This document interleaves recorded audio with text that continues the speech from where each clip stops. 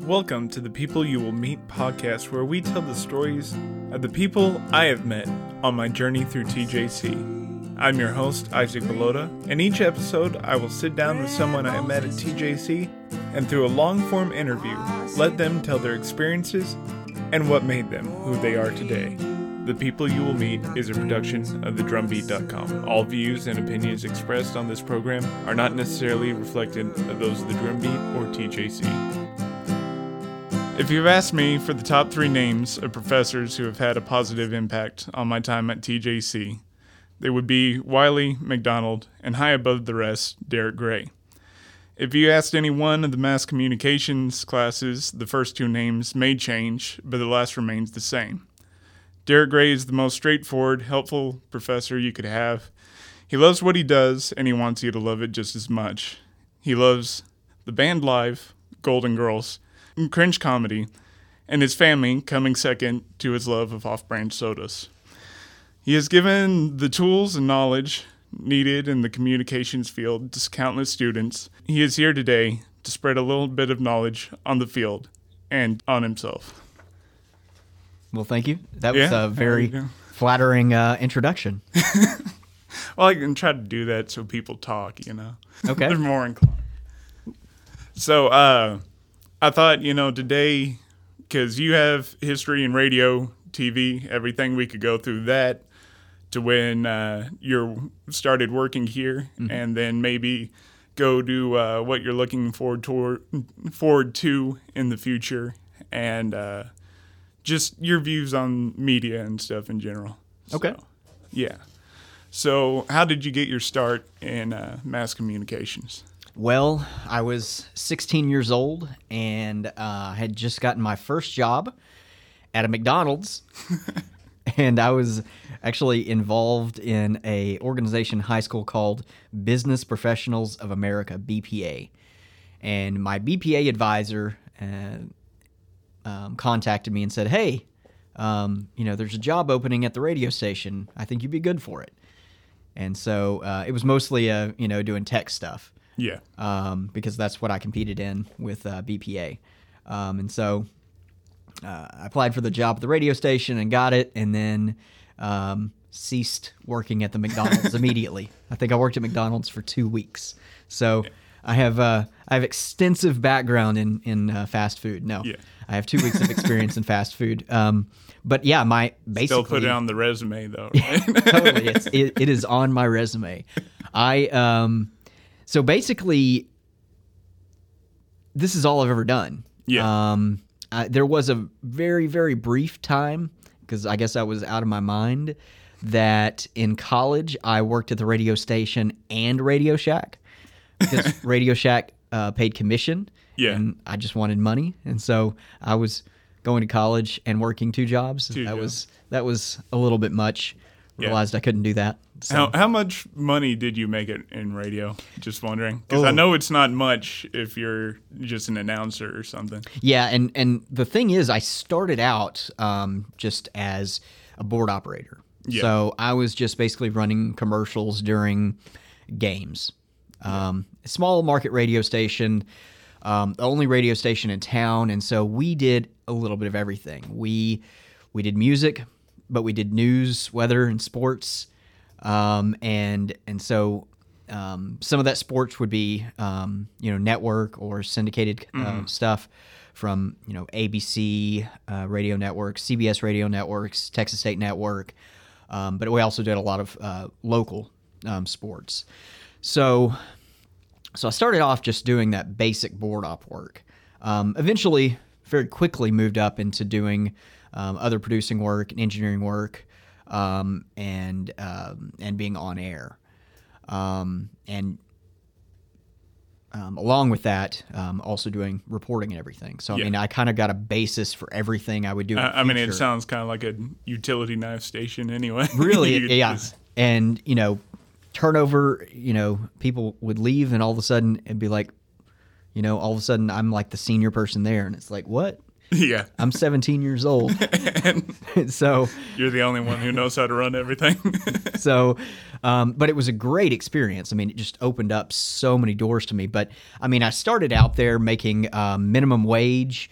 And, I think when I left, I was making for on air, and I actually got two different hourly rates. I got one hourly rate for doing on air and producing type work. Yeah.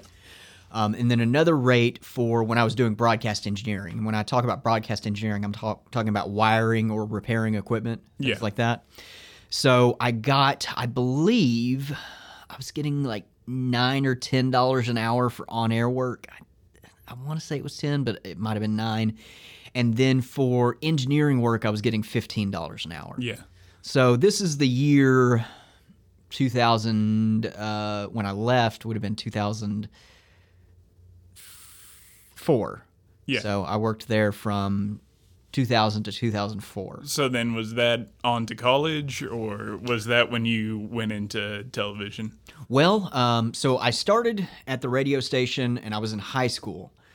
And so I worked at the station the rest of my high school tenure.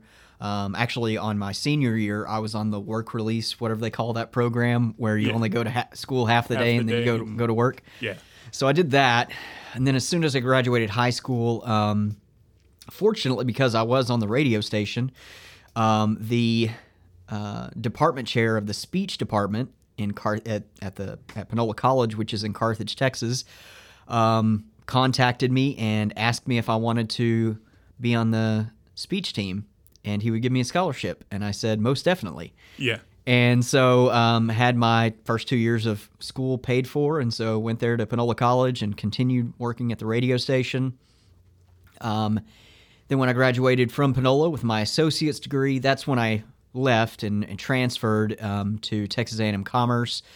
I went there because I got a scholarship there from being in Phi Theta Kappa. So back then they were giving pretty decent Phi Theta Kappa scholarships.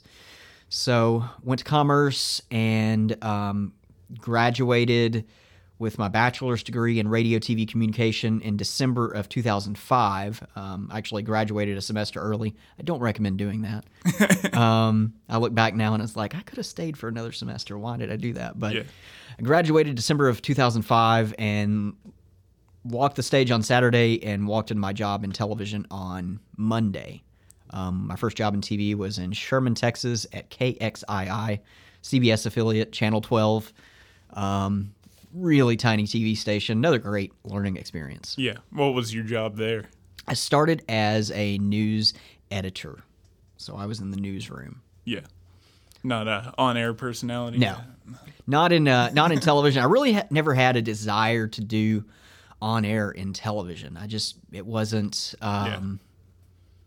It never appealed to me. Didn't want everybody staring at you. Yeah, I didn't think I was attractive enough. Yeah. No, I always figured I would probably end up... That's your main problem, your self-esteem. Yeah. I think my my goal, at least back then, was to probably go into station management someday. Yeah. And I knew most people in station management don't come from news or on air. Yeah. And so I figured I'd work in news for a little while and then eventually jump over to advertising. And because that's kind of the route that a lot of folks in management take. So did you ever jump over to advertising? I very quickly jumped over to advertising. Want to go where the money's at, right? Money's better, and the hours are a lot better. Oh, yeah. So you have normal hours. You're not work getting till up 2 in the morning one day, and then... Exactly. You're working a normal 9 to 5 schedule like regular people do, not, up at 3 o'clock in the morning or 2 o'clock in the morning or anything like that. So from that station, where did you go to? So after KXII, I came here to Tyler. I was hired as the marketing director at KTK, the Fox affiliate, the NBC affiliate, but they also own the Fox affiliate, Fox 51, KFXK. So I was the marketing director for both of those stations, and I was there for a while. And then KLTV came knocking, and they offered me a job over at KLTV. also in marketing and advertising, and so ended up moving over to KLTV. Now, I too have worked at all three of those stations. I have washed the windows. Oh, okay. Every single one of them. Which one do you like the best? Which one's the easiest?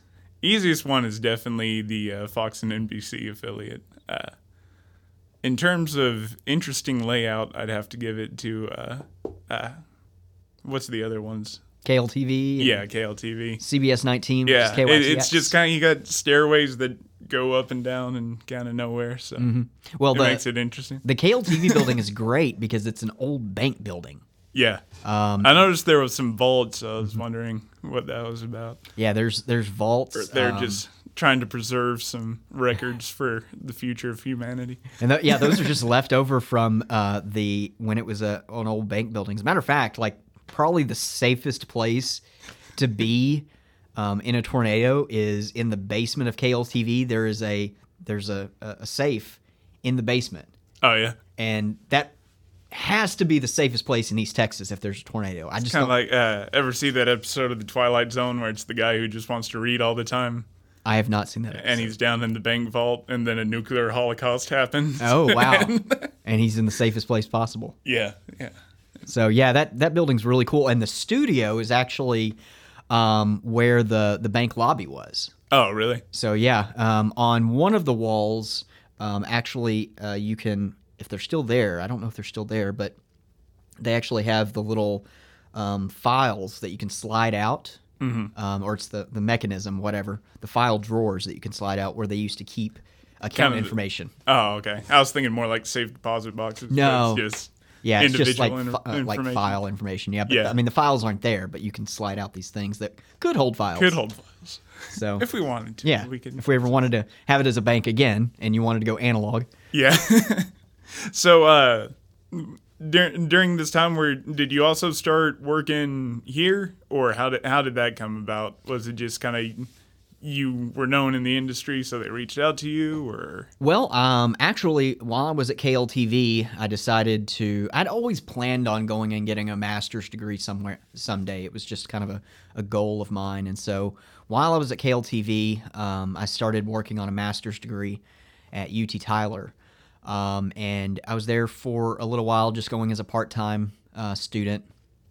And then I started realizing, you know what?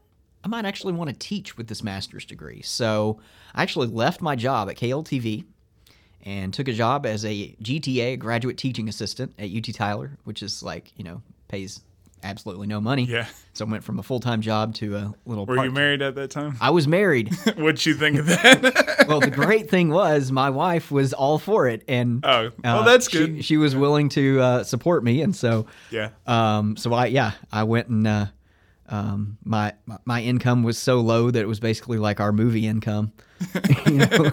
So I was teaching there at UT Tyler as a teaching assistant, getting my experience, and then as soon as I graduated, the job came open here at TJC, and so I applied for it and got hired, and I've been full time here ever since. When did you start here? Would have been in 2013. 2013? Yes, I believe fall 2013. Yeah. If I'm incorrect on that, I apologize, but I think I'm right. So, for any students wanting to go into radio or television, what advice do you have for them? Well, one thing is, I would say internships are very important, both in terms of networking and helping to build your portfolio. Note that the broadcast business has changed significantly. I mean, since I started in it, the emphasis is now on digital products. You're not just producing stuff to go on a 5, 6, and 10 newscast like we were back in the day.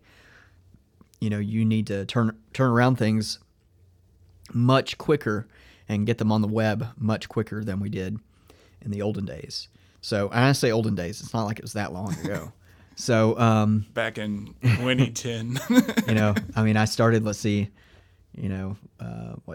little over 15 years ago in TV, and then right around 20 years ago in radio. So, I I don't consider those really that long ago. But I mean, the business really changes a lot. I mean, back then everything was still done on tape, and nowadays everything's done, shot on cards. Yeah. So, but I would tell students you really want to have, ideally try to get some kind of internship, or while they're in college, if not an internship, they can get a part-time job at one of the stations, just as a camera operator or something. That's a great experience. And the cool thing about a job is you get paid for it. Yeah. Most internships, you don't get paid for it. So if you could just get a job, that really gets your foot in the door and looks really great on your resume. Plus, you may work your way up, and once you graduate, they may want you to, come on full time. Yeah. So that I would definitely recommend. Make sure that, for those of you that are in college, I recommend this to the students, to really, truly pay attention to what you're being taught. I know that sounds obvious, but what I mean by it is grades will come. Grades will come. Yeah. Pay attention to the material first, and the grades will follow. Yeah. That was the other day. I was taking notes down for everything, and somebody next to me was like, well, you can take the test twice. Just figure out those answers. I'm like, no, I need to know all this. Yeah, you need to know this information. Yeah. The point of you taking this course is so that you will leave here with the information. And you don't want to walk into your first job and they tell you, hey, grab that lavalier microphone for me. And you're like, huh? I mean, and then, of course, that's just a simple one. Or you go into your first job and they're like, hey, we need you to shoot a VOSOT. And you're like, I don't know what that is. I have no idea. Yeah. Likely, if you don't know any of that stuff, you won't make it past the interview. But if you did, you're going to have hard times in front of you. So, when you're going to classes, it's not just about, how can I finish this assignment and just get knocked out? No, you need to be doing that assignment and paying attention and learning from that assignment. When I design the lessons in my courses and the assignments in my courses, I do so because I want you to learn a particular thing from those assignments. Yeah. And so, it's not just keeping you busy. It's because, okay, I have, certain objectives that I want you to walk away learning. And so, pay attention to your classes and do the assignments and pay attention, and the grades will follow. It's not just about finishing stuff and getting a grade. It's about learning you're gonna material. Need this later. You're going to need this later. Yeah. The grades will follow. I promise. The grades will follow. Yeah. So, where do you think the future of the media industry is going? Because I've got some opinions on it. I'd like to hear what you have to. Yeah, this is dangerous though, because there have been so many predictions about what would happen to media, that fail. For instance, people have been calling for the death of radio since television came about. But that being said, obviously digital, streaming across the web, that's the future. That's a given. Yeah. Now, I think you'll still see, traditional radio and TV stations. I really do. Yeah. Now, the way that people get the signal may be different. They may not get it through cable or get it through some antenna ears, rabbit ear antennas or whatever. But I think that you will still have live local content being delivered to an audience. Yeah. And I think there's no replacing that. I guess I was thinking more like, I just think that the 24-hour news cycle is honestly just so detrimental to everybody. And I feel like long-form podcasts are kind of taking the place of that, because the thing is, the way they produce them, I don't feel like they've really evolved since you had, this limited amount of time. Mm-hmm. So, I mean, honestly, like, you've got 24 hours of news. I think you can have a 30-minute interview with somebody, whether or not they'll actually do that. But I think that's why you see podcasts becoming so popular, is because you can have an interview with a politician or, whoever, and you actually can get a sense of what they're saying instead of... Because, I mean, if you watch the political debates, it's all about getting the soundbite. Soundbites, yeah. Yeah, it's not about the actual idea. It's this person said this, or, Yeah. So, you're kind of taking I tend to focus a lot on the local, but you're kind of looking at that national level. What's great about what you're saying there is you're kind of talking about a resurgence of radio, because podcasts are audio. Yeah. They're just radio that doesn't go out over an antenna. They're coming to you digitally, through the internet, which is great. We're kind of seeing audio media kind of making a comeback. I think the thing, too, is because it is so mobile that, I can listen to Joe Rogan talk for 30 minutes, or not 3 hours while I'm doing something else. If it's something where not all of my attention has to be focused, I can cook dinner, clean the house, whatever, while listening to a 3-hour deal, And it's not just, talk shows like that. We're kind of seeing the audio drama come back. Yeah, for instance, I listened to a podcast called Blackout, and it stars Rami Malek, and he's the guy from Mr. Robot. Oh, okay, yeah. And it's an audio drama. It's kind of post-apocalyptic, and it's a really fun podcast to listen to. It's the sound design on it's amazing. And I listen to also a lot of. I get into some of the horror and science fiction podcasts, and so there's one called The Black Tapes that I enjoy.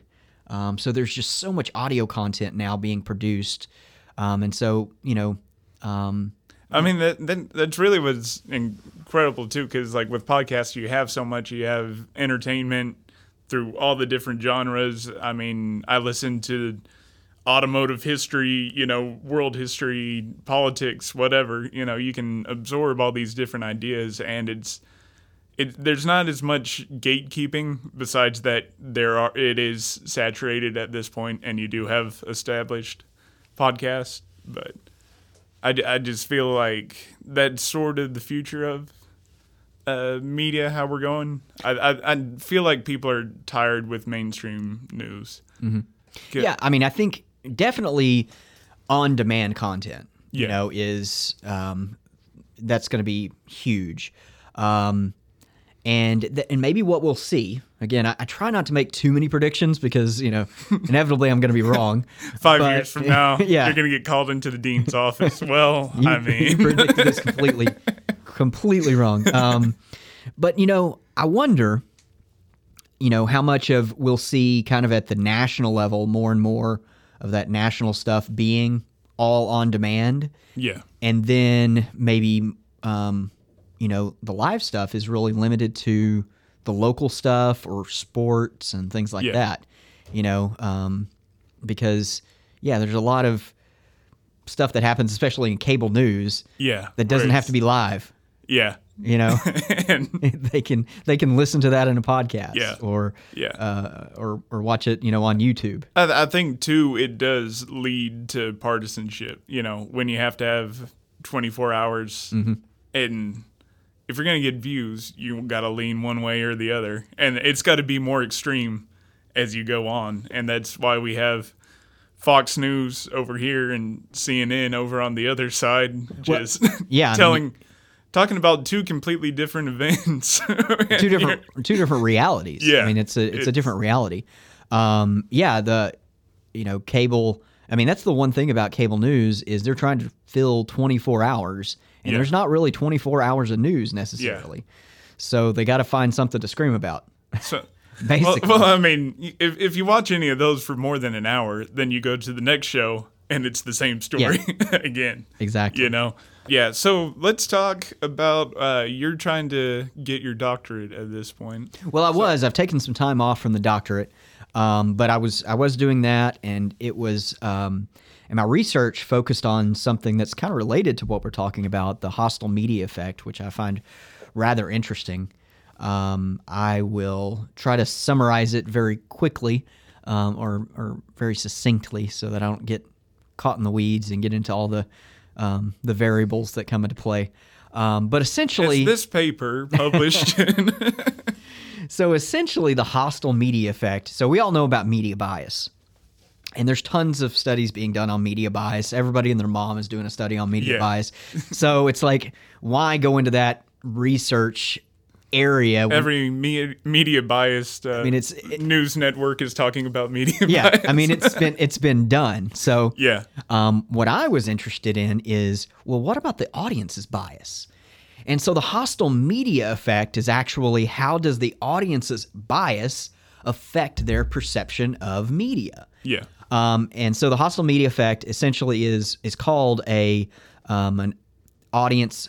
It's a biased perception of media.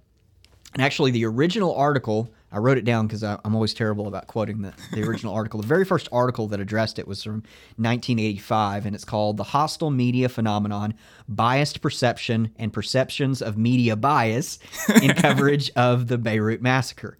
So it's got bias twice in the title. Yeah. So it is biased perception of bias. And which is really interesting to me. And so what it suggests, what I like about it, one, is that the claims of media bias, it's bidirectional. It's not just, certainly, yes, there are biased media, but there is also biased audience. Mm-hmm. And there is a relationship between those two things. But what's really kind of cool about the hostile media effect is also the research in this area allows us to kind of quantify and make predictions as well. Because it's has a social scientific basis, it's studied quantitatively rather than qualitatively. To kind of summarize it down to its basic components, without getting into some of the psychological variables that may or may not be causing it. Basically, what we see is, and this is going to sound obvious as soon as I say it, but the cool thing is it's measurable, and you can use it to make predictions. So the more biased an audience member is, the more likely they will be to perceive bias when none may exist. Yeah. And so what I mean by that, because you're going to say, well, none may exist, so how do you know that the media message doesn't have any bias? Well, first of all, honestly, it would be very next to impossible to have a truly quote-unquote unbiased media product. I mean, that's a longer philosophical discussion than I think we have time for. But we need some blind people in caves who have never seen the world. So basically what you do is you take a media product, and usually what you want to do, because you're trying to narrow down your variables, because you don't want to have any confounding variables. Mm-hmm. So you find a media product reporting on some individual issue. Usually you want to find something controversial. In this case, in the very first study, in 85, they did the Beirut Massacre. And so they used television coverage of the Beirut Massacre. This television coverage was watched by people who were relatively nonpartisan, meaning they did not have strong opinions one way or the other. Yeah. And those people rated it as unbiased. So a nonpartisan audience rated the news coverage as unbiased. So that's kind of as close as we can get to saying, okay, it's relatively in the middle. Yeah.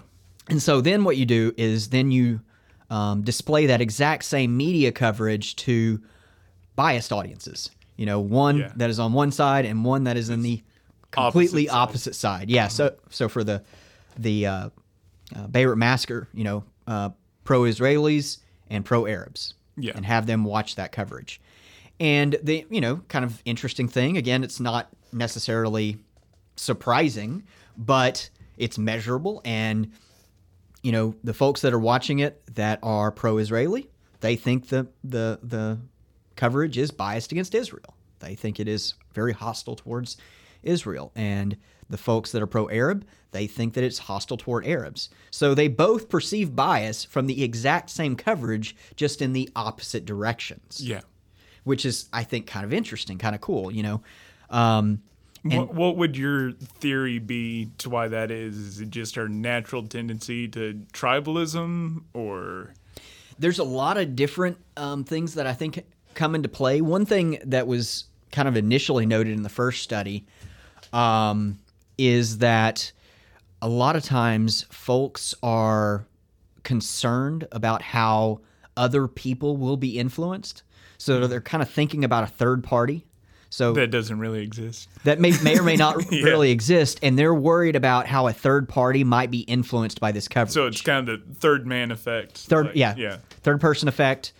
Which the third person effect is more. I'm not swayed by this, but we need to protect Jimmy over here. Exactly, you got to protect all these other people from being swayed the wrong direction. Yeah, and so they end up focusing on only the negative aspects of the coverage, and they don't focus on any of the positive aspects of the coverage. Yeah, which is interesting because that kind of flies in the face of confirmation bias in psychology. So confirmation bias is a tendency for people to find things that they agree with to support them. And so they'll, for instance, a person might read a scientific study or something like that, and they'll pick out parts that they like, that support their position or their opinion, and then ignore the stuff that is opposite. Yeah. So hostile media effects goes the other way. They pay attention to the negative stuff and dismiss the positive stuff. And so I kind of find that interesting. But I think that third person effect is a little part of it because they're worried about other people being influenced. Do you think, because I've heard this, like negative emotion is much more stronger because like from a survival standpoint, it's like I can only be so happy or I could be dead, So do you think it's that where it's like this negative stuff is more of a threat than this positive stuff is, I don't know, a compliment to my beliefs? I think there's certainly, that threat component to it is a part of it. And of course, as you mentioned a moment ago, there's also the in-group part of it. So it's a threat not just to them personally, but it's a threat to their in-group. Yeah. But again, it's something that has to do with the way the message is presented. It's sort of like Marshall McLuhan said, the medium is the message. Well, the hostile media effect is kind of the ultimate example of that because in another experiment, they used material, presented it to an audience as a newspaper article, and they photoshopped it, made it look like it was a newspaper article, and they saw the hostile media effect. The people thought it was biased against their particular group. But then the exact same information presented as a student paper, exact same words, everything, nothing changed other than the layout. It's printed to look like a student paper. Yeah. They saw confirmation bias. So they saw opposite directions in terms of the information that people focused on just based upon how it was presented. And I think that's really cool. That's really interesting. That is interesting. I know a lot of people I tell this to, they're just like, my wife, for instance, I'll tell her this stuff, and she's like, so? Yeah. But I'm like, I love this stuff. It's so cool. There's something about people I just figured out. Well, I didn't figure it out. Somebody else did. I just heard about it. I read the study. Yeah. Yeah. So that's, really what I find interesting is again, the medium. In this case, I think that what comes into play is that third person effect because, when they know it's a newspaper, other people are going to read this. Yeah. An article or a paper written by a student, nobody else is going to read this. They don't have to, they're not worried about, there's no threat to their in-group. I do feel like media and a lot of political stuff nowadays, which, I wasn't around before, so it may have been the same thing. But you do have that third-person effect where it's like, well, we didn't give out this information because people might have the wrong idea about it or something like that. Like, I'm trying to think of a recent example. But there was like, it was at the beginning of the pandemic. Gist of it is like, oh, well, we knew this information, but we didn't want to give it out because people would panic and do the wrong thing. Right. Instead of just being like trusting people, it's this third person effect of we have to control this information because these other people, like we know how to handle it, but these other people won't understand it like I do. Kind of this gatekeeping, And that third party effect, that is obviously that's been studied extensively in media, where we feel like we are sort of immune to being influenced by media. But we think kind of people that are different from us, people in the out group, are they're the ones that are influenced by media. So it's like, I don't buy products because I see ads. I'm not affected by advertising. Yeah. It's those people. I'm not a consumer. I just particularly like Coca-Cola. I just like GMC trucks, or I just like Subarus. I don't buy into all of that. I just drive a Mercedes. I look back to, especially as a child, and I look back to the things that I thought, I needed or were important when I was a child. And a lot of it is attributable to advertising. And I just look back now and I'm like, oh my gosh, boy, I really was very susceptible to advertising when I was a child. They had this ice cream called Viennetta when I was a kid. And it was supposed to be this fancy ice cream. By the way, apparently, one of those, like, vanilla chocolate covered bars or something. No, it's like a chocolate, or sorry, it's a vanilla. I don't know how to describe it other than it's like a vanilla layered ice cream cake thing, and it's got like hard chocolate in various layers and stuff like that. Yeah. And the way they advertised it back then, it was so fancy and sophisticated, and it was like the epitome of ice cream. Yeah. And so all us kids had to have it. It's like the greatest thing in the world. And now it doesn't even exist anymore. Although I did see an article, if it's true, that they're going to try to bring it back. That would be interesting. But anyways, I believe it's called Viennetta. Yeah. And so anybody try to ride that nostalgia train that's coming on to 30-year-olds. Yeah, well, they're doing it with everything else. They're coming out with shows to try to tap into that and bringing back products and stuff. I saw a product the other day on Amazon that they were bringing back, and I was very surprised by, but I can't remember it, so I'm not going to dwell on it. Yeah. But, well, I think we've exhausted all that we can talk about. We've only been going for almost 40 minutes now, so thank you for coming on. I think this was a great interview, and I'll see you around the college. Okay. Happy to be here. And anything you want to plug?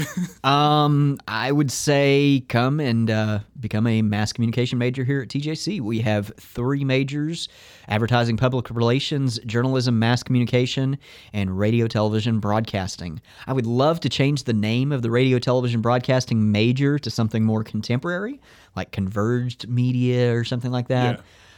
But I'm kind of limited by what the state will let me name it. So, no offense. Derik Gray's super awesome communication class. No offense to the state or anything, but I would love to change the name of our major to make it more contemporary and represent what we actually do. Yeah. Because we do so much digital work, but yeah, I mean, I've had nothing but great experiences in this department, and there's nothing where I've felt like I've been wasting my time here. That's great. That's good to hear. Thank you so much. We really enjoy it, and we try to make sure that our information and content is relevant and is making sure the students are getting good skills that they can go and apply on the job someday. Yeah. Well, thank you very much. Thank you.